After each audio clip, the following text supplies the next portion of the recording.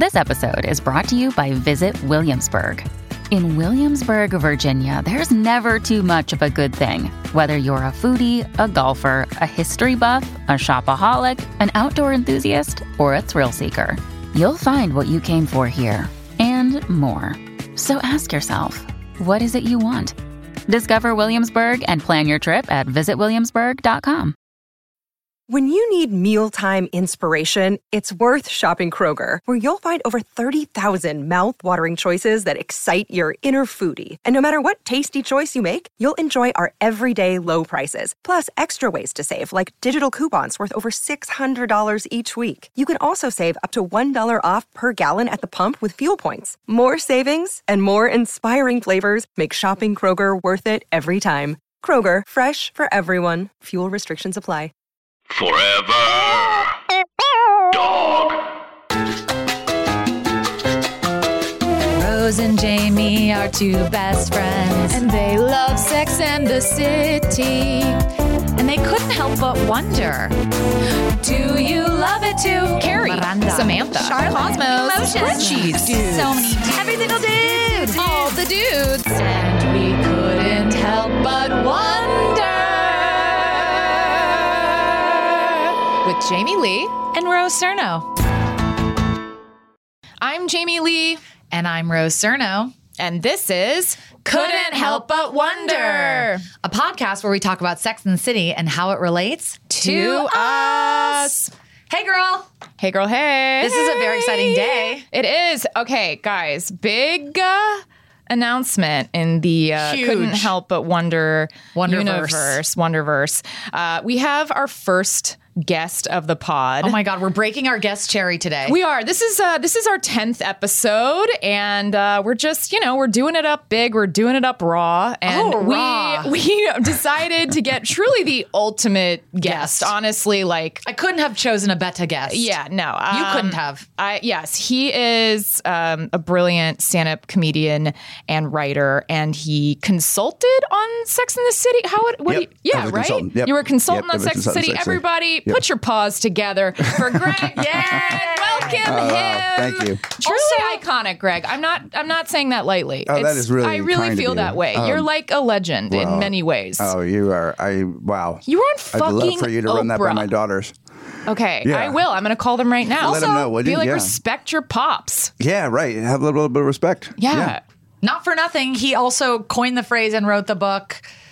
He's Just Not That Into You, which was a bestseller and also became a movie. So can I say something about not just that, but also, I don't know if I ever told you this, but when I went through to what is still considered in my head and heart, the hardest breakup I ever went through, I read, tell me the name of the breakup book. It's called The Breakup Because It's Broken. The breakups because it's broken.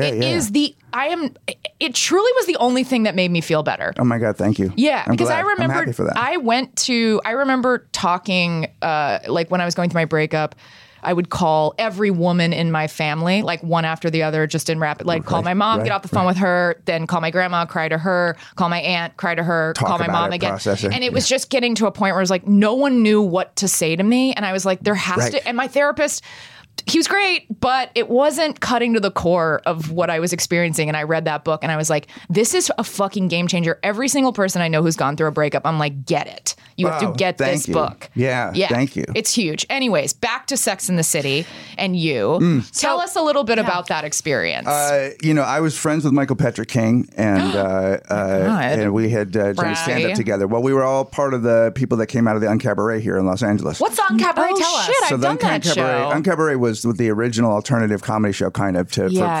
Amazing. And it's like a variety show, kind of. Michael Patrick King was a stand-up? Yeah, Michael Patrick King was a stand-up. He used to when he was straight, he had a partner who was a woman, and then when he pretended to be straight. Wow. And then he came out, and I think he may have come out at Uncabaret, and that's where he started. He came out at Uncabaret. About his stand-up career. I think he'd come out in life, but he came out about his stand-up career. And he was, because the first thing he ever said to me was, "You were who I was trying to pretend to be when I was gay." I mean, when I was trying to be straight. When I was trying to be straight, you were the kind of guy I was trying to pretend to be, a guy that liked gay things, but maybe also liked women. And he goes, but I just like gay things. Yeah. That's so cool, right? Yeah. He was really awesome. So you were all doing stand-up buddies, together. and he directed my first HBO special. Wow. What? Yeah, so I had a HBO special. It was a one-man show thing called Mantastic, and he directed that. Everybody watch. And we became pals. And then and I think that was HBO sussing him out. And then they liked him, and they offered him. Then Darren Star offered him the job on Sex and the City, and then Darren left after the first season.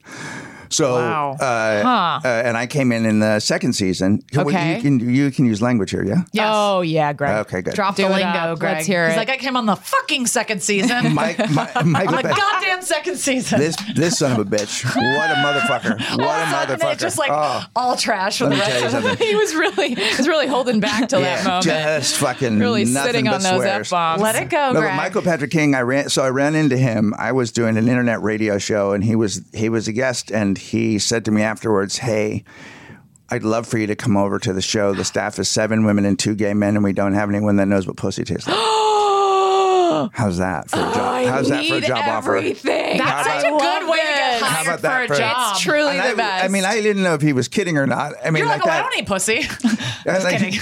he was like, ew, Gross. Michael, Oh, God. Michael, as if. The sights, the smells, the sounds. Yeah, it's all too complicated. Oh, God. But anyway, He hired you to eat everyone out on the writing staff? Yeah, I mean, sometimes Yeah. they hire like yoga instructors to come by and, that's right. loosen everybody up. That's And right. Greg was the resident pussy I eater. came What's the in big and- deal? I Greg, came you in- seem funny. We think you'd be like a really funny prostitute for the show.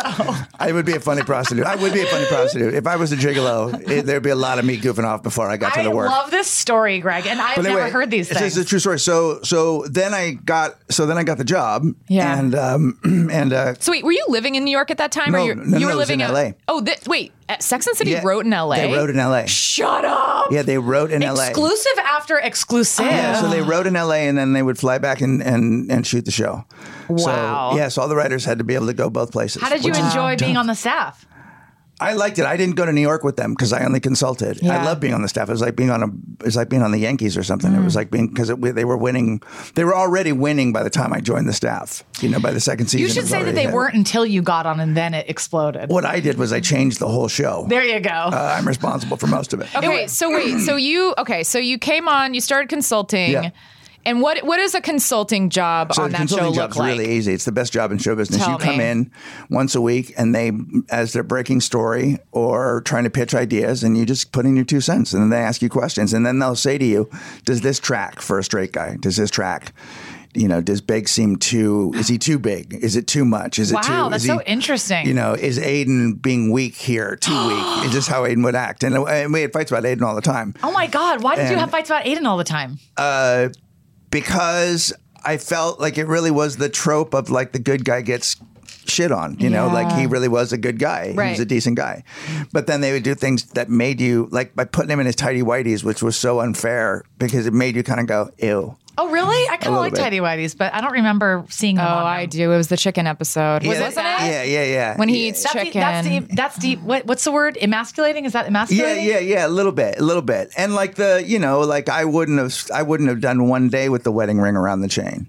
Right, Oh, and tell us about remember that. when she gets the wedding Yeah, of ring? course. I mean, please, yeah. of course. And Iconic. Once again. he had picked out a ring for her, and then he picked out the wrong one, Yes. which is my story. Really? That was my story. If I picked the wrong ring for my wife, What do you mean you picked the wrong one? She didn't like it? she didn't like it. Oh my God. And That's traumatic. Yeah. It's all right. It all worked out. Yeah, you guys are good. Yeah. But anyway, so yeah, like little pieces of everybody's life just made it right into any story. This was my. I mean, you've been in writers' rooms, Well, It's, I was going to say specifically with this show, and I probably have said this on the podcast before. You can tell that these were things that happened to people because the specificity. Yeah. You can't make that up. No. you can't fake that kind of accuracy. Yeah, the Post-it note thing. I remember the morning All it of happened, it. and she came in and told the story. Cindy Schupak came in Yep. and told the story, and everybody just went, "Oh wow, that's Wait, insane." so she truly was broken up with on a Post-it. note. That blows my mind. And she came in with no intention of pitching it. She was literally, a lot of times we would just tell each other what was going on. This is so cool. I'm so happy that you're on know, our pod right now. And Michael would take a lot of time to, like, there would be days where we spent a lot of time on that, and there were certain days where he would say, I don't want to work at all today. I just want to discuss whether soulmates are a real thing or not. And that's all we're going to do today. Wow. And so that's it. And then, and then there were days where, so cool. And then there were days where there were hard work, but my job was really pretty easy and and I was pretty lucky. And although I was paid very little, in show business terms, I had my own card at the end on the credits, and in the old days, people looked at the credits because there was nothing to do until the next show. There also weren't a lot of credits on that show. There weren't. No, I remember seeing your name. I feel like there aren't that many shows where I really maybe prior to being in this business, where I remember the people who work on it. And I remember Jenny Bix. Right. Like you keep seeing it come up. You remember these names. Cindy Shupak. It's like that and Friends. I feel like I remembered who wrote on it. Because of the way they did the credits. Right. And at the beginning of the first season, I really think, for some reason, I feel like it was Michael, Jenny, and Darren. I don't know that there were that many people, That's so interesting that you spent a lot of time trying to sort of protect or defend Aiden. That's really interesting. Well, you just start to get, if you work on any show, you get attached to the characters. And then you start also thinking, well, I'm actually defending the way men behave. So that's really interesting. If a guy's sort of evolved and decent to be around, but we're saying he's not worth the time, and then Big comes in, and Big's all trouble. Yeah. He's trouble. Was trouble from the get-go. He was never the right person. He was always this idea. That's something we talk about a lot, how we're kind of surprised that they end up together, because watching the show now as adults, he's sort of he negs her all the time. He puts her down. It's kind of weird that she likes him so much. Yeah, I'm curious, I would love for you to talk a little bit really quick about that. What was the role, what was the intended role of Big? What was he supposed to represent or bring out in Carrie? I think he was meant to be specifically the guy, that's the thing you couldn't have, that you wanted. It was to sort of lock into the idea of women's obsession with somebody despite all the information they're getting about him, right? That she's trying to make it work in her head all the time. She's trying to make him work. And he's actually, for the most part, pretty straightforward about who he is, right? Yeah.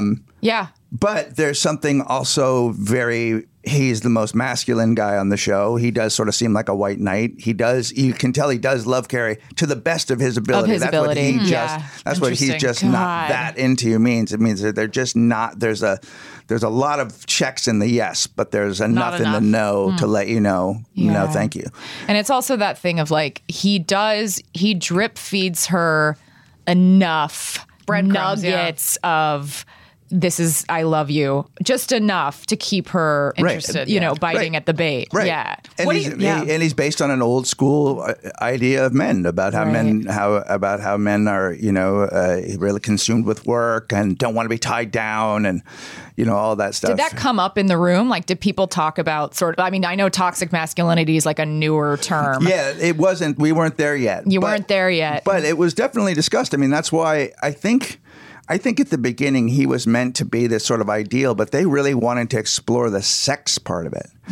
People forget, it was sex heavy every week. And every week they tried to explore some new eating ass or whatever it was. Right. They wanted to explore something you hadn't heard or hadn't been said. And so that was important. And then there was the friendship, which was also super important, which you get from the episode that we're going to talk about. There's there's a scene in there that's just everything. And then you wanted to track their four story, and they were all different archetypes, really, of were there any white women. Were those? Yes, of course. So many very white, so many women. The four different shades of white. That we We've all got know tan, of. more tan, slightly less tan. That's right. Extremely pale. Pale. Yeah. So did you feel like those four women, were any of the writers in the room sort of specifically there to service one particular character? Or you know what I mean? Did you feel like you were brought in to kind of be the voice of Big and Aiden more, or just sort of generally help out? Generally help out, and then as the show evolved, and I got married around that time. I had a baby around that time, so I kept growing at the same time as the show. So I had information about all of those things as things went along. That's really cool. And no, I think everybody. There wasn't a Charlotte. There wasn't you could tell people had their favorites, but the show really is about Carrie. Yeah. It really is we all, and Carrie, the interesting thing about the show was Michael wouldn't take notes from HBO. That's awesome. And the only person Did he they would have take a lot notes of from. notes? They didn't, but networks, they can. Yeah, They can have a ton of notes if you want to. Did he just say no? He just said, he only notes he took were from Sarah. Sarah was very powerful from the get-go. It was, she was a presence in the room always. I mean, she wasn't there, but she was always there, Was she an EP right away? I believe she was, yeah. Cool. So she had a lot of creative say. Yeah, and you can sort of tell, and it. Is she a little bit like Carrie? Like, was her personality sort of similar in some ways? I would say, yeah. That's so cute. I would say. I mean, she was. I mean, Carrie's. I don't think she's. Carrie made some bad choices. I think she's probably a little bit. Although I don't know her personally, but she was lovely. She was by far she and Samantha were the friendliest. Oh wow, how cool. Kim Cattrall. I mean, they were all friendly. They were friendly. all nice. Sure. What kind of shit are you starting, Greg? She would remember your name and then say your name to you the next time she saw you. That's like she was nice. really. I mean, she's been in show business every second of her life, pretty much. Bohemian Rhapsody, so funny. Yeah, but she was cool. She was good to people. About that. She's so cute in that movie. Yeah, First Wives Club too. I love that. She's good in everything. She's good in everything. Leaving Las Vegas, or not leaving Las Vegas. With Nicolas Cage. Oh, yeah, that's Leaving Las Vegas. No, that's the other. That is, he's in that where he's the alcoholic. Yeah. This is the one where they go get married in Vegas. Oh, I don't know. And there's all the Elvises that jump out of the airplanes. Oh, yeah, it's really that's a cute one. That's a really cute one. I forget the name of it, but it's a good movie. I just rewatched her in Ed Wood, and she's great in that too. Oh, right. I forgot about that. Yeah. Oh my God, I forgot about that. So She's the cool. one that has What a all the catalog. Angora, right? Yeah, like early on, she's with Johnny Depp as Ed, and like she's the one who like objects to him getting into this weird world that he's getting into. That's and right. falling in love with. I also appreciate the fact that, like, I think she's so beautiful and fabulous, but she's not like Jessica Biel. Like, she has her own little kinky, curly Jewish girl face, and I love that. yeah. Yeah, she just was. I mean, she was able to cross all. She crossed over to everybody. Everybody kind of liked her. I think the fact that she wasn't just stunning, and I don't. Makes her more relatable. She's super hot and fabulous and I don't and mean that to be sexy. reductive at all. But No. what you're saying too, there's a real human quality to her where you Absolutely. could see her being somebody that is in your circle. Yeah, you want her. Friends. Yeah, she's your friend. Yeah, totally. Before we get into I Was a Total, yeah, I think that there's a lot of there are a lot of like editorials written about how Carrie was like really selfish and narcissistic and all these things, and I'm just curious if that ever came up in the room or sort of how what was sort of like Carrie's flaws that were discussed. Well, it's I funny feel when like you're it's not writing the it, most you're living it moment to moment, just like a person, so you don't see it, and then when it all comes together, you can make those assumptions. But I think that's also what makes. I mean, if you look at all of the great, look at Don Draper on Mad Men. He's one of the world's worst people. But we follow him, and we want him to pull it together. We want him to stop drinking. We want him to stop cheating on and his wives and stop cheating on his girlfriend. Yeah. Like, we want him to, we want the era to change. Like, so I think the flaws are important. And she was a writer. She writes about herself. Her life is her thing. So there's some narcissism in it for sure. And she is selfish. She doesn't, in the episode we're going to talk about, they want their lives exactly the way they want their lives. And anything that's a distraction from it seems ill. That's sort of selfish. It's so funny because maybe we haven't gotten deep enough. We're only on episode 10, season 1. Yeah. But in rewatching, she doesn't come off particularly selfish to me yet. Maybe that happens later, but I'm not getting that. Are you? No, I also, that's why I was curious because whenever I read that, I'm like, well, I mean, everyone's selfish to a degree, and we are following things from her perspective. So she doesn't come off particularly like self-centered. She really cares about her friends. I think it probably started to develop around the time that she was like cheating on Aiden, and she kind of makes some more like self-serving decisions. And then she ends up cheating on, and then she's cheating with Big, and the girlfriend comes and catches her, and she's going down the stairs. That was fucking crazy. And what's great is the show knew that, and then she goes to Charlotte, and Charlotte's like, I'm not on your side. Yeah. So I think that's what makes a great television character, somebody that you go, I don't really care for you this week. I don't know. You know what I mean? That's cool because it's like real, like people. Yeah. Otherwise, you get the same thing over and over again. You get bored, Right. Can we ask you one more question before we jump into the segment? I'm just curious about your personal opinion. How do you feel about Carrie ending up with Big? Just you as a human man. Oh, I don't care for it. Cool. I like that. Neither do I. And I mean, I don't, there's yeah. But I think for storytelling, It's great. it's important, because then that means a story continues because there's a part of you that goes, this doesn't last. Yeah, Wow. that's so interesting. It's not final. It'll never be we all final. know in the back of our heads, we know everything about the two of them. We know their Yeah. whole history. Jesus we know how it is, Christ. and Wow. and there's nothing ever that made him change significantly except his age. Yeah. His age, And his heart sorta- problem. That's what I mean. That's like his Yeah. suddenly his having to maybe it's time to settle down. It's like that's not a real change. I know that was Wow. so when that happened, when it was just like, oh, he had like a whatever, had to have a bypass surgery. And then he's like, Carrie, I love you. You're just like, wait, you. it took you like almost dying to A heart appreciate attack. what you had. Like, Yeah. Also, you're like, oh, who's going to take care of me when I'm I like know. shitting my pants? And she's not right for him either. Like we never look at it That's from his interesting. perspective. We never look at his Expand on perspective. She's too doting. She's too into him. She's not an equal Wow. partner. She's never on equal footing with him. She's not a partner. oh my God. That's- oh my God. Greg is She's like a blowing second my tier. I can't. Yeah, she's I'm like- like obsessed. Yeah, she's like That is so interesting. Greg! Okay, Yeah. Greg, we're going to go into you're incredible. We could do this all We're day. obsessed. Okay, we're going to go into our first segment. Maybe Jamie and I will go first just to get your mind kind of juicing up. Yeah. Jamie, who are you this week? This week, once again, I was a full Carrie, and just in the most literal sense, I was off on script on the show that I'm writing on, and was just like typing away. I'm so thrilled to be here with you guys. You don't even know. I was truly like in the cave of my office for 7 days and started to like hunch over, and I feel like Quasimodo, and I think my voice even sounds weird. I think it affected my vocal cords. Wow. He'll never be the same. I don't know if my God. I don't know The if script changed her. Honestly, there was before script and after script, and things are different now. So I'm very literally Carrie. Carrie Bradshaw. Well, proud of you. Thanks. Who are you? I think I was a Charlotte because I just started the egg freezing process. Oh, Yes, I'm Wow. 35, going to be 36 in July, and I'm single, and I know I definitely want to have my own kids, which I know is considered very selfish because there's like a million kids that you could just adopt, but no. whatever. No. So I wanna have a am baby? I do. I really want to have a. I also think that like, people are going to keep having them. yeah, I really want. I think they're catching on. Yeah, yeah. I think they're a thing. Yeah. I want a baby, and having this dog that I just recently adopted has made me realize that I really love caretaking and nurturing, and that like it's kind of confirmed that I do want to be a mother. Did you- Which is perfect for this episode, actually. Yeah, it is. It totally ties in. Did you what did you have to do? Blood test? Yeah, I just had to do a blood test, Yeah. and then I have to be on birth control for 2 weeks, and then I have to give myself a bunch of hormones and shots, Yeah. and then the second week of July. So if I'm on the pod in July and I'm just like crying for nothing, it's because my body thinks it's pregnant. Yep.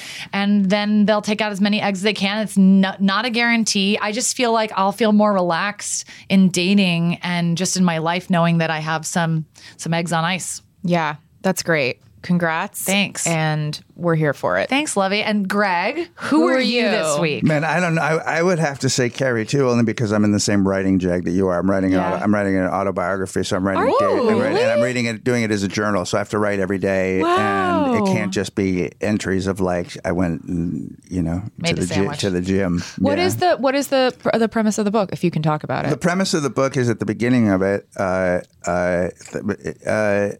I'm a 56-year-old white male in show business, struggling to try and stay kind of in show business while my kids are growing up and leaving, and I have cancer. I don't have cancer right now. I'm cancer free, but at Okay. the beginning of the book, I was just diagnosed with cancer.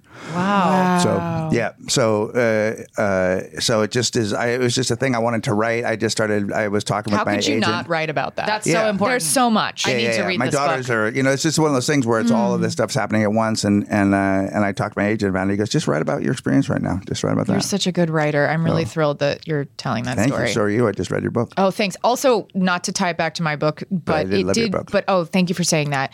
Made me laugh out Ridiculous. loud. Go for it. Go get it if you feel like it. But I very much relate to the having to write every day because my book was also a journal style where I was like documenting over the course Yeah. of it's a weird experience to go through. It is, and Yeah. and because you're trying to write well, but you're also trying to write Hit honestly. a page count and and some of it when you go back you're like, God, I was so bitter. Like you reread and you're like, fuck, this needs editing. Yeah, or it gets super sad. You're like, oh my God, how dark is this? Where was I? Did I write this on the edge of a cliff? Yeah. But that's good though, because I think that if you were to tell that it's good that you're kind of going through it every day, because I think then you're tracking the emotions even more. Right. And then I back up and tell stories that lead back up to the moment. So it's got both things happening at once. God, what a project. Fun to write, though. It's fun to know you have to good. write every day, as opposed to like sitting down to write fiction every day where you're like, I don't have to write it today.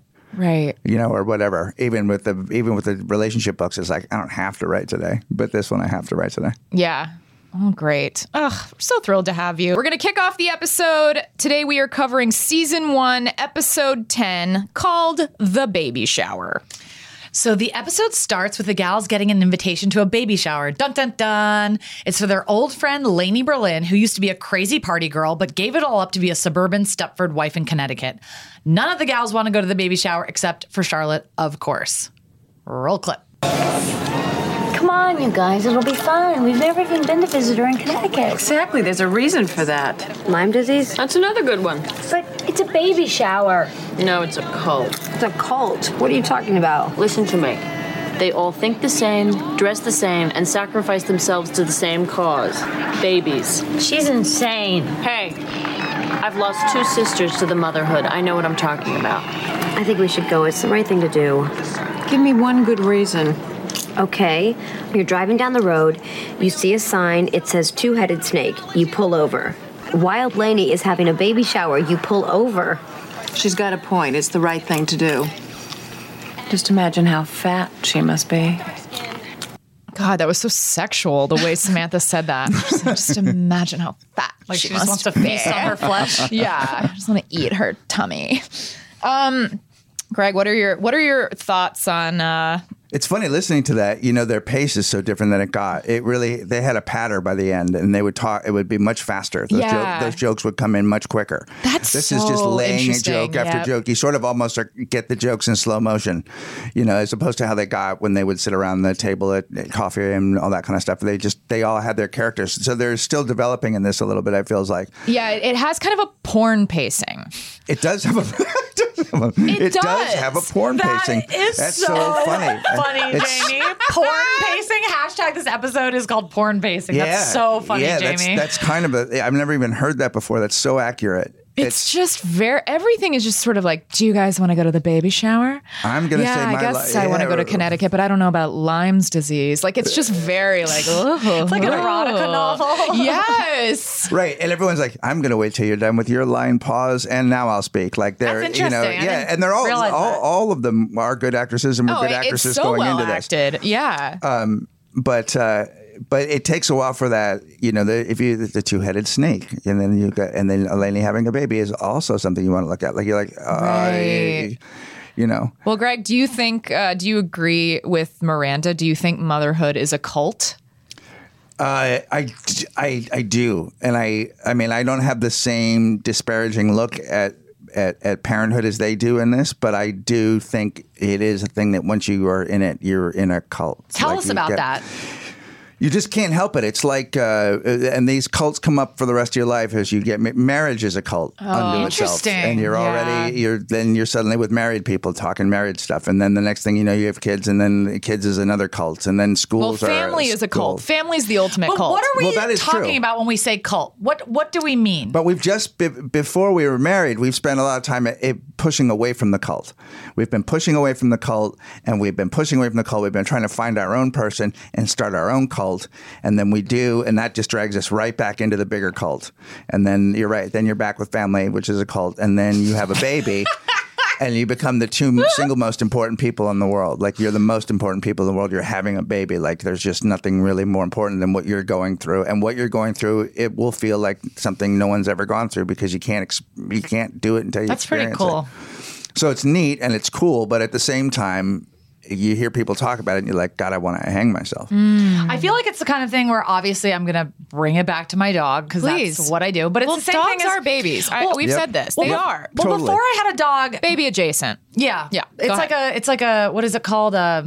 Like a starter baby. Sure. Starter baby. Love it. But before I had a dog, I have friends who had dogs and they would tell me dog stories and I'd be like, fucking shoot me. And now that I have a dog, I like call people and be like, I don't know, his stool's kind of soft. I'm not sure what I should do. They're like, why are you telling me about this? I know. It's like it becomes changes. things that are boring become interesting to you once you're in it. Because it's yours. It's like, you start to, I know, think as a as a single childless person, when I was a single childless person, I always was like the minutia that people would go into about their kid, like just little things like, whatever, the baby's born. She's like, she hasn't burped in 3 minutes. And I'm like, how is this could a real you conversation? ever care? I was even like, this is going to sound really mean, but even when people are like, she took a step, I'm like, yeah, well, she's going to do that because they grow. Yep. But these are my thoughts. I was like, they step. Like, we all step. Jamie, I can't wait till you have a kid and takes a step. And you're just like slow clapping. I'm going to call everyone. I'm going to Skype them in.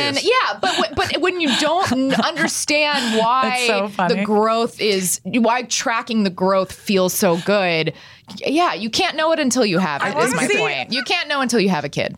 Sorry, go ahead, Greg. I was going to say, I think at the core of any cult is love. So you love your dog, and so you have a relationship that nobody else is having with it, and so they're not as interested. So when you have babies, you talk to other people because they're going to have babies, and they're going to love their babies, and they love each other because they're having a baby, for the most part. Yeah. And so those things are always like the thing that you want to think about and talk about all the time. You know, it's just like, I mean, it's something like that when you like a band, and you're like, you want to talk about the band, and your friend's like, I really don't care, and you're like, but you don't understand. That's a good analogy for single people. Who aren't married. When you just love something so much, there's a place you get coffee, and you're like, no, but you don't understand the way that they make a latte is different. The foam, I have to tell you, you get into it. So a baby is like a bigger version of like, oh my God, it's great. It's also terrifying. Well, this part of the episode kind of brought up this notion that I've been thinking about a lot, which is that, when we talk about motherhood, or when the girls are talking about motherhood as a cult, I think that motherhood has kind of started to look very sort of Etsy, very like commercial. Mm-hmm. It's like,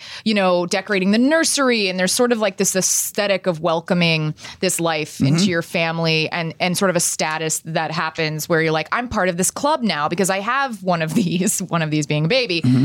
But I think, and that's, to me, when as a childless person, again, that is very scary to me, because I'm like, oh, that part of it, like this sort of cult mentality, that's something that I don't know if I'm ready to join. And it actually makes having a kid even scarier to me, is that separation of like, oh, we're going to this sort of next level. And like, I kind of like the level I'm at. I wish I could just like add a kid to the level I'm at, versus like, am I making any sense? Like, versus like evolving. But then what I realized recently is that like, when did like having a baby stop being sexual? Because it is really primal. It's like, put a fucking baby in me. That's like how into you I am. Right. So that's what I want to get back to. And that's how into each other. We want to make another person.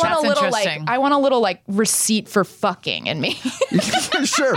Wow. That's a solid receipt. That is so good. Here's one I can substantiate. Here's one fuck that I did for sure. Let's hear it. Here's the thing. No, I'm saying when you have a baby. Receipt. That's so funny, Jamie. When you write your baby book, what you'll talk about is big baby, because that's the same thing as big wedding, which I loved in your book. Yeah. Oh, where you talk about the bigger sort of it's almost existential. Oh, big bridal. I'm sorry, what did I say? Oh, no, I wasn't correct. Big bridal. I just wanted to make sure. No, big bridal. That's what I meant, big bridal.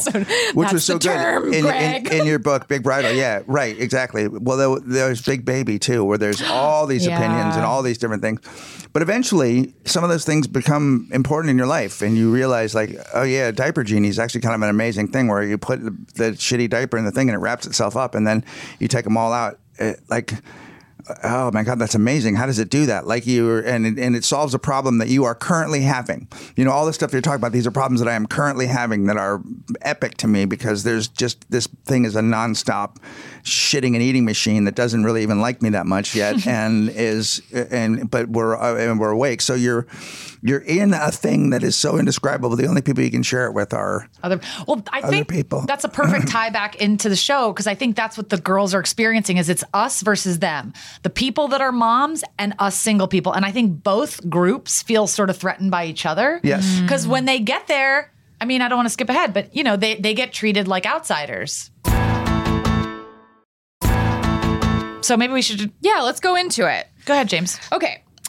So when Carrie puts the baby shower on her calendar, she realizes her period is 4 days late. Uh-oh. Could Carrie be cooking up a baby big? We'll find out, a.k.a. obviously not. This show is called Sex in the City, not Moms in the Country. In the next scene, the core four meet up to drive up to the Connecticut baby shower together. When the gals get to the burbs, they stick out like Wednesday Addams at a Taylor Swift concert. They're wearing all black, look super chic, and have this single girl swag that the Connecticut moms find extremely threatening. The baby shower scene is all pastel pinks and passive aggression. When Lainey opens her gifts, Charlotte is in seventh heaven, Miranda is desperate to leave, Samantha gets drunk, and Carrie has a private freakout. Is Carrie ready to be a mom? Taking a breather in the bathroom, Carrie ponders how much she would change if she had kids and what parts of her personality would remain. Then we go into a little montage where the moms address the camera and talk about how they used to have these fun, exciting, slutty lives before motherhood. As the party winds down, Charlotte finds out that Lainey wants to name her baby Shayla if it's a girl. Charlotte freaks out because Shayla was the name she wanted for her future baby, and she confided that to Lainey years ago. Drunk and over it, Samantha calls Lainey a bitch, and the gals book it back to Manhattan. And on their way home, they stop at a pub for drinks and a debrief after the humiliating baby shower. Charlotte feels like a failure because she doesn't have a baby yet. Miranda is shocked at how these moms, who used to have great careers and big lives, have become these domestic dodos. Carrie tries to defend motherhood, saying she knows tons of cool moms who still have great careers and lives. Samantha asks her to name one, and Carrie can't. Instead, she confesses to her friends that her period is 7 days late. That night, Charlotte opens up her dream box where she keeps pictures of things she wants in her life, like a 90s version of Pinterest. In the box are cutouts of her dream home, her dream man, JFK Obs, and a gift for her future baby. Feeling frustrated and sad, she rips up all the pictures. On day 8 of no period, Miranda accompanies Carrie to buy a pregnancy test. But Carrie worries. Does she have what it takes to be a mother? Carrie held hostage, day 8. Miranda and I went shopping. I'm on total ovary overload. Which kind do I get? Here. This one's on sale. Half off. Sweetie, I just spent $395 on a pair of open-toed Gucci's last week. This is not the place to be frugal. All right. Well, what about this one? Oh, First Response. I remember First Response. I had a very reassuring moment once with First Response. Oh. Here's hoping. What if I am? If you am, you am. I don't think I'd be very good at this. I mean, am I maternal? You know, when I was a little girl, I left my favorite baby doll out in the rain for 4 days. Her face peeled off. That can't be good. Yeah, but I mean, if you... I shaved my Barbie's head when I was mad at her. When I was little, I took a rubber band and put it around my dog Pepper's snout. What? God. They're so fucking cute. I know. I love Poor the line, Pepper. if you am, you am. That was so sweet. Me too. It also is like, I feel like I like these types of scenes with Carrie and Miranda because you kind of see that like Carrie and Miranda are kind of the real besties. Really the tightest. I think so. I think so. What do you think, Greg? Yeah, I agree. I would agree with that. Like in the moments where Carrie's really struggling and really Miranda. needs a rock, she talks to Miranda. Yes, Miranda's the most sensible one of the group for the, you know what I mean? Like the easy, like I mean, you know, they're all great, but it definitely, I love when she says, the thing about leaving the baby doll out in the rain. God. That explains her character almost better than anything in the whole thing. Yes. Like it's just not her interest. She doesn't have those maternal, and she's never really particularly a maternal person. That doesn't mean she's not a good person, but she does not seem like anyone who's at all interested in what little children are doing or how children are, you know. Which is really edgy, actually. Yeah, and whereas like they make Charlotte immediately like, of course she's interested. Of course Charlotte has big feelings about kids, you know. I think that's so interesting what you just said, Greg, because it's like there is sometimes a stereotype that Sex and the City fans are kind of like basic bitches sometimes. There's that sorority girl stereotype, but the main character is so not that. It's like Carrie's like a career woman who I feel like it's pretty edgy that the main character of this show in the 90s is a woman who like doesn't know if she wants to have kids. Like that's pretty, I don't know, kind of revolutionary to me. And this whole episode, I think the fact that it's from the perspective of people who are like, ew, kids in is their huge. 30s. Is huge. Plus also, I begin in the psychology of if she really wanted a relationship, She wouldn't pick big. That's interesting. And when she does pick a relationship, which is Aiden, she's wildly uncomfortable. That's really interesting. Well, the intimacy terrifies her. Right. Or the consistency terrifies her. I have a question for you about that. Yeah. Both of you. Do you think that if her relationship with Big was stronger, more solid, do you think that she'd be as scared as she is about being pregnant? Mm-mm. Do you think this is like, I feel like the subtext of this is like, how am I going to tell Big? And he's going to be pissed. Or like, I don't know. There's like this feeling of like, we can't do this together. This can't happen. Yeah, this can't happen. I have the feeling of like, she's going to abort the kid. Like, that's how it feels to me. Like, she can't, just because of what she can't handle, but because like, I don't feel like the subtext is that Big wouldn't really support her in the way she needs. I agree with you on and that. And that's where a little bit of the panic is coming. Yes, of course. And also, that it was absolutely a mistake. It was absolutely something that they just didn't think about. And these girls don't want to compromise anything about their lives. They're not ready to. They're not ready to change any. I mean, Charlotte is, I guess, more. Yeah. That's why we see the box and all that she's looking for that Irish Catholic thing. But for the rest of it, those other girls don't really want it. That's so cool, though. They don't want it. That's what I think is so cool, because it's like you had mentioned Don Draper. It's like in so many TV shows and in real life, it's like fucking George Clooney. It's like, listen, I have this great life. I just want to live my great life. Like, women aren't really encouraged or taught to just like be selfish and live their great lives. And we're always like, oh, there's this like social assumption, like, oh, you're a woman, I bet you're like dying to get married and have kids. And it's kind of a hip show, because it's like, yeah, we're not feeling that way. I think that's so cool. Well, and they make the point in this that Samantha's never going to have a kid. Yeah. Because she's 40, I suppose, in this and she doesn't episode. care. Yeah. Yeah, no, I think that's what's so lovely too, is how unapologetic Samantha is. It's so interesting to me, just a quick sidebar about like that the whole thing was like, Samantha's the slutty one. It's like, no, I don't know. I really, as I rewatch this, I really don't see her that way. Like, also slut shaming is now like a thing that we're talking about, and there are conversations being had. She's just now an adult doing what she wants, being had then. But even that, I'm like, oh, I just don't even see her that way, like at all. And I don't know if that means I've changed as a viewer rewatching this, or if it just was, or that's just the times we were living in, where it was like, it's like the Monica Lewinsky thing, where we're just like, oh, she's the one who blows people. Like, there's a little, you know what I mean? Like, now we're like, poor Monica, like she was groomed, you know? Totally. Yeah. No, that was the reaction. I mean, we really are, like, it's that weird thing where you don't even think of yourself as puritanical, yet your reactions to sex are puritanical, or you have to look at somebody and decide whether that's too much or not enough, as opposed to it really doesn't matter. It doesn't matter, yeah. It doesn't matter. It never has mattered. It's never mattered. I also think it's so ironic that like people get judged for not. I do want to have kids, but I have friends that don't, and they feel really judged. And I think it's so insane that we judge people who don't want to have kids, because it's so the opposite of selfish to say, I wouldn't be a good parent, so I'm not going to do this expensive thing that leaves a huge carbon footprint. It's the opposite of selfish. It's like, you know what's really selfish is taking your ideas and throwing it on somebody who doesn't want them. That's fucking selfish, in my opinion. Yeah. Yep. Yeah. Like this idea that, oh, Samantha's so selfish because she just wants to have this fun life. It's like, who fucking cares? And how does it impact you? Having kids is selfish if you just want a little mini-me of yourself. Everything is selfish because people are selfish. So whatever your decision is, it is a selfish choice. Yeah. Greg, before you had children, yep.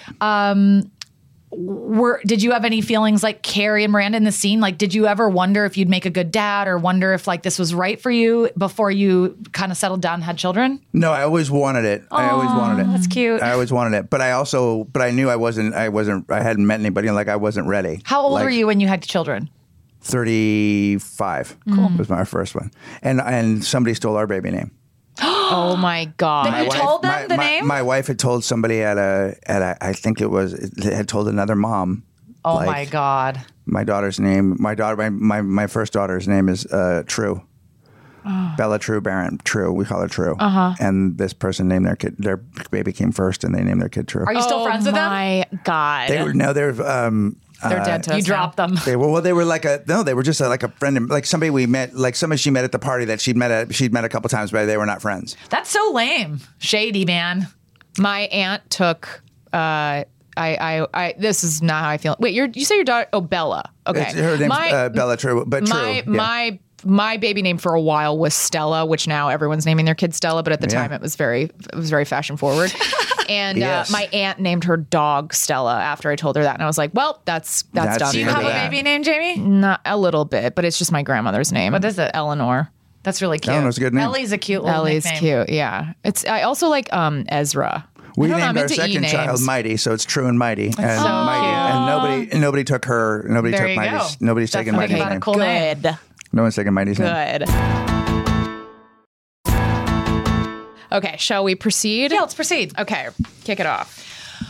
Before Carrie has a chance to take her pregnancy test, Lainey calls to apologize about being a bitch at the baby shower. Lainey confesses that she misses running around New York with the gals. Carrie tries to comfort her, but she has to get off the phone so she can make it to a party at Samantha's house. Lainey wants to come to the soiree, but Carrie doesn't exactly invite her. Sorry, not sorry. Feeling belittled by the Connecticut clones, Samantha gets her revenge by throwing an I don't have a baby shower to celebrate all perks of being childless, namely drinking and fucking strangers. While the party is in full swing, who stops by to make things weird? Lainey. Hey, you guys, the entertainment has arrived. What are you doing here? What I do best, partying. Here, maybe we better sit down. Fuck no, where's the bar? Somebody get me a drink. No, I don't know, Lainey. You think that's a good idea? Fuck yeah, I'm due any day. What's one little drink gonna matter? It'll help me go into labor. She gives birth on that couch. She buys it. What are you doing here? What is she doing here? I missed you guys. Us? The pathetic, live for the moment New York single girls who think that life is a Jacqueline Suzanne novel? Look, I'm sure you get asked this all the time, but what is your problem? My problem? Just that I had a dream and you killed it in a nutshell. Really? Well, then you're lucky, because at least you know what happened to your dream. I have absolutely no idea what happened to mine. That line, I'm sure you get this all the time, but what is your problem? Can we all use that at least once to our enemies? It's so That's fantastic. Great writing. It's really good. It is. It's so fucking I'm sure good. you get this all the time. But What is your problem? That's so fucking good. It's so good. Bravo, hats off to Greg and the Yeah. rest of the team. I wasn't there for this. He wasn't there for this, I wasn't right? there He yet. was in spirit. They could feel that Greg, they were channeling they you. were They were, channeling because you. my wife worked in the record industry and signed bands. Oh, you go. really? Yeah. Wow. Yeah. Lainey in But this never, episode. I don't think she Go stripped. ahead. I don't think she stripped. I was gonna say. I don't think she fucked. I don't. She didn't fuck bands. She just, didn't She didn't stop the That whole. you She know, didn't bring Greg. the whole party to a that I screeching know halt. of. That's right. That I know of. That's right. Bring this party to a screeching halt just to remove her shirt. Like Yeah. it's like the grand finale of. She had great tits, by the way. Unbelievable. I That think it was a woman- stunt double though, because I mean she had great boobs, the girl who played her, but then they cut away in this weird way where I was like, oh, I think they she didn't actually take out her boobs on camera. Yes, you're probably right, but also that camera shot was so porny. Oh, it was yeah. like this crazy. And Do you remember that? They literally cut her boob head pic wasn't part? in it. Yeah. They did. They cut just to the boobs. Just to the boobs, yeah. Right. It was very, Skylar's desperate to speak. it was very like Porky's of them. Like it was very just like close on the Wait, tits. Jamie. Porky's great reference.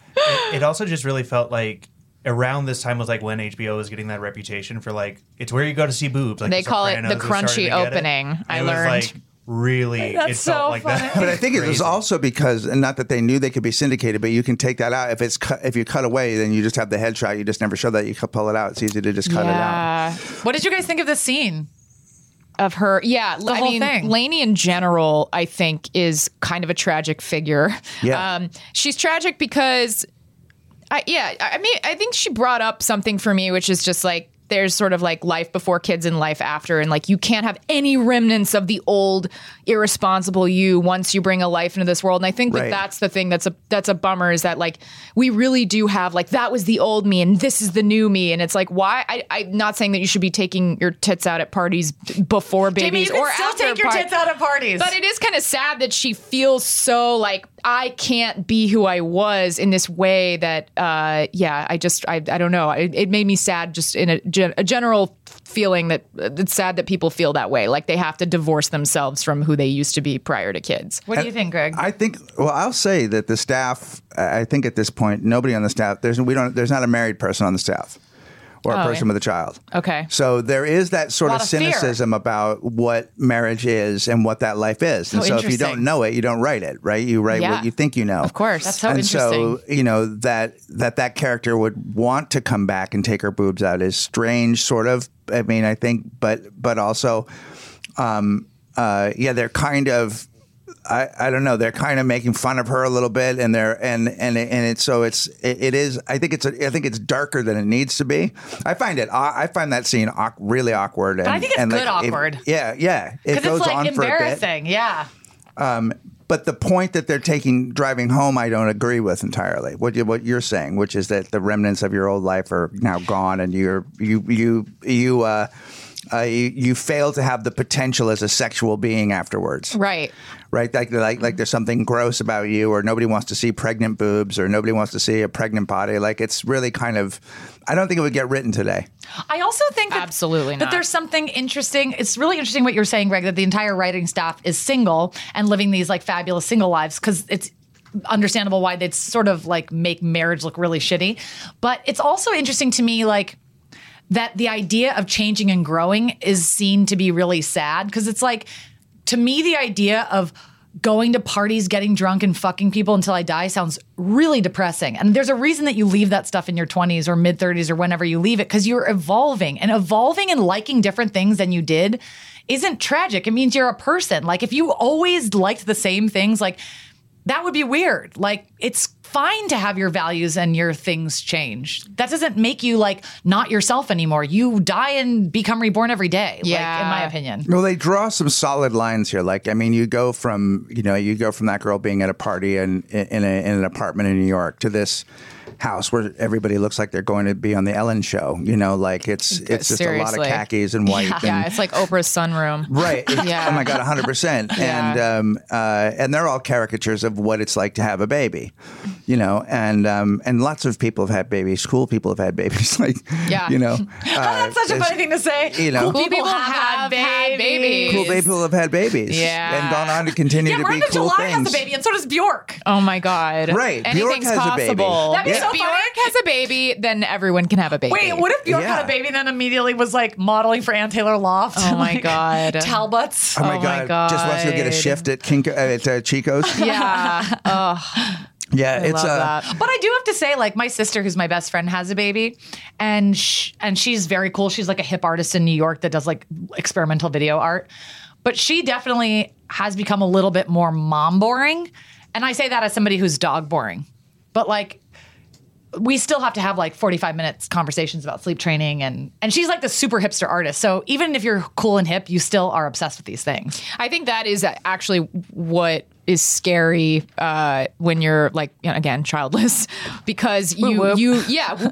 but you also, when you realize how much people are invested again in the minutia of their child, you're seeing it as like, wow, if I decide to do that is going to happen. You just will, of course. My brain is going to go to like, diaper talk, sleep training, eating, nipples, breastfeeding. Yeah. It's just going to be like a lot of like nipples and chat, nipple juices, a lot of different like juices and things coming out of orifices. Having to pump before you go places, right? And Exactly. having that stuff be around it. I think it makes people feminist too, because my sister's like, all of a sudden she's like, oh my God, I work with all men. There's nowhere to pump at work, and just also realizing like, not everybody gets, like, this country is so bad to working mothers. And like the fact that like guaranteed childhood leave is not even a thing for men, and that like it's right, they get 2 weeks. The max for women is pretty small. I also think pregnancy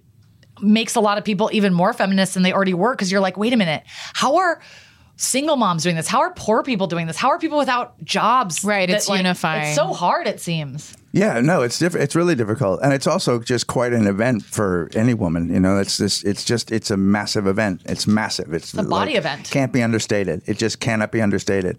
And there's no possible way as a man you can have any comprehension of it whatsoever.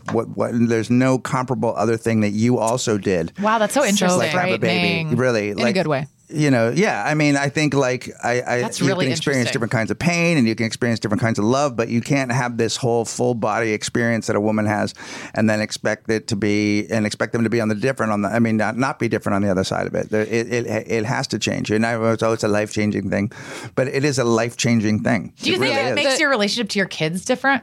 Like, because she had the kids? Like, do you still feel like you're as close or something? No.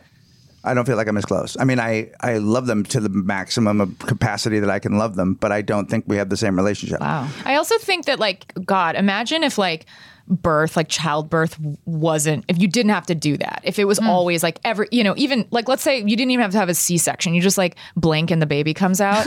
I wonder if we would be like as attached to our children. Like, no, your body has been hazed. Like, you were initiated. Oh yeah, you were initiated into like the fucking fraternity we'd have the of same thing we have for motherhood, dogs. sorority. We'd have a pound for babies where people were taking them back and going, that's not what I wanted It's at all. just not. It's too not much. working. It's a lot. It's a super lot. But the fact that childbirth is like this, it's like in stand-up terms, it's like the ultimate like fucking mic drop where you're like, oh, like just like shit just got fucked up. I'm in it to win it. Yep, totally. Yeah. It's amazing. It can't really be understated, and so it's understandable that people want to talk about it while they're going through it because there's no other thing to do. It's your life. Yeah. One thing I think is really cool right now is that like women are talking about it.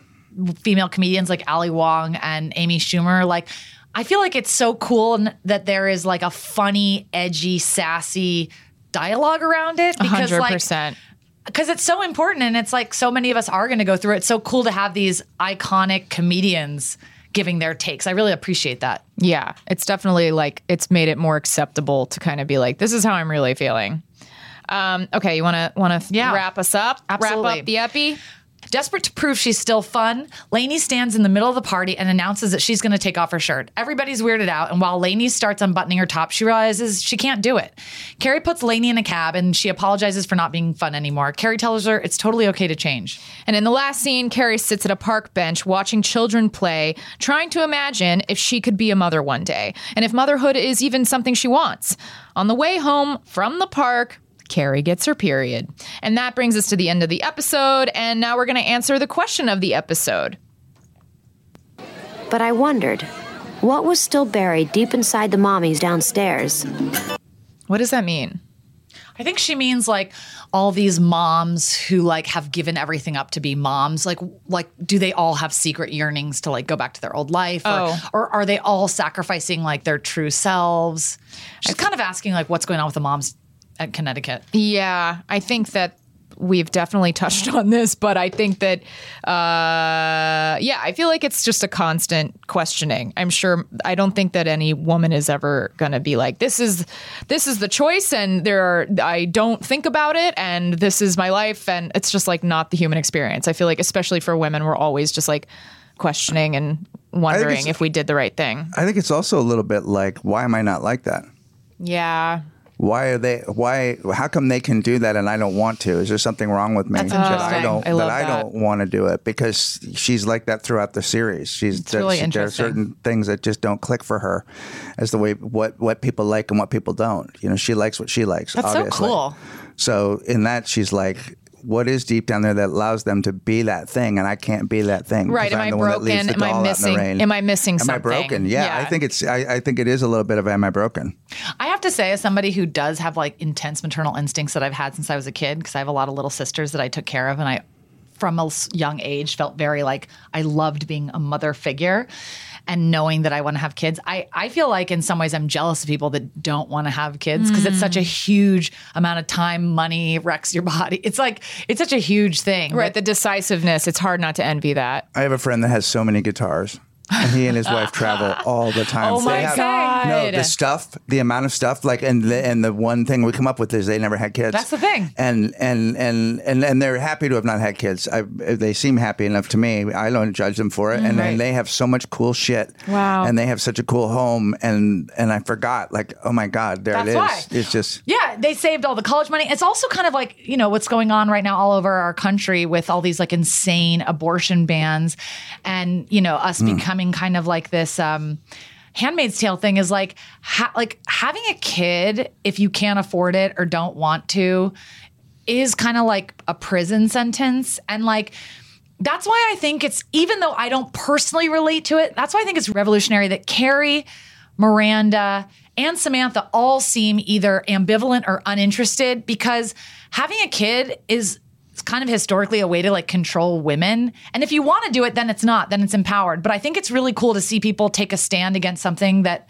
for so many people isn't a very empowering experience. And at least to like be questioning it and pretty much all angles. I really felt like this episode did a really good job of expressing the fears that women have surrounding like bringing another life into their situation. Yeah. We end every episode with a segment called I'm Horny For. Sex and the City is obviously a very horny show. So we end each episode by sharing what we're currently horny for. What are you horny for, Rose? Well, this is Pride weekend, and 2 of my sisters are queer. A bunch of my closest friends are lesbians, and we would not be sitting here if it wasn't for gay people, because the show was created by gay men. So I'm really horny for my queer brothers and sisters and all my queer inspirations. Queer people have created so much of the best culture out there: music, film, playwriting, art. And I'm a very proud ally, and I'm very proud of my my LGBTQ fam. Love it. Yeah, what are you horny for this week? I am horny. Oh, I know what I'm horny for. I saw Mindy Kaling's movie Late Night. How is it? I think it is a near perfect movie, and I don't say that lightly. I thought you were going to say nightmare because you said near perfect. Wow, yay. I was watching it I was like physically like leaning forward towards the screen at the movie theater. It is so beautifully written. It has a couple of, longer sort of monologue-y pieces with her character, but also Emma Thompson, who's just so dynamic and funny and smart and connected and makes me want to be a better actor in truly every way. And Mindy's so like warm, and their connection is so great. It also, I will say, is very much my world. I am a television writer. I am a woman in comedy. It is about those things. And do you want to give a 1-sentence logline for people who've never heard of this movie? Yes, sure. So Late Night, which I don't know when this podcast is coming out, but I believe it'll still be in theaters. And if not, you can, get it where you get your movies at home. It is written by and starring Mindy Kaling, and it is about a late night television host, a female late night television host played by Emma Thompson. And she's kind of struggling with keeping her show relevant. That's kind of all I want to say. Perfect. Yeah. And Mindy is hired as the only female writer on an all-white male writing staff. Great. Can't wait to see it. It is just so well done. Can't wait to see it. Oh, yeah. I think you'll love it. And I also heard some people, obviously with every movie, people are like, I don't know. I didn't like this part. I heard specific parts that I might sort of bump up against. And I just was like, no, it's really well done. I think when you're in comedy, it's really hard to watch movies or TV about comedy, whatever. I was in Crashing. I literally like lived and breathed writing about my experience as a comedian. And then I had to act as a comedian on a show about comedy. Sometimes it can feel a little like emotionally incestuous, where you're just like, oh, that's my world. I don't necessarily want to also be writing about it. I kind of just want to experience it because it's my life. And in this case, I didn't feel that at all. I was just like, thank you, Mindy Kaling, for just articulating this so beautifully. And it's just a great story. Greg, what are you horny for? Man, mine's so small compared to all of this. I just really like the new Silver Sun Pickups record. Oh, I love that. I love them. Tell us about it. I love them too. If you like the Silver Sun Pickups, they don't disappoint. This sounds like them. It's I can't explain. If you're not a fan, they're similar to the Smashing Pumpkins, but better. They're from Silver Lake. Ooh, I'll have to listen. It's 2 white guys, an Asian guy, and a girl plays bass. Yeah, I've seen them live before. Fucking great. They are. They're great. And I got to do a show with them once, and it was for children, and it was me and then them, and the singer said to me, "You're not going to open with your AIDS stuff, are you?" And I went, "You're the funniest person I've ever met, and now I'm in love with you even more." That he thought that I would open with my AIDS material for children, which I don't have AIDS material. It was just a dark, weird thing to say to me at a children's event. And I'm like, now I like you. You're funnier than me now. I like you. So I love that. Silver Sun Pickups. Shout out to the Silver Sun Pickups. What's that album called? Do you know?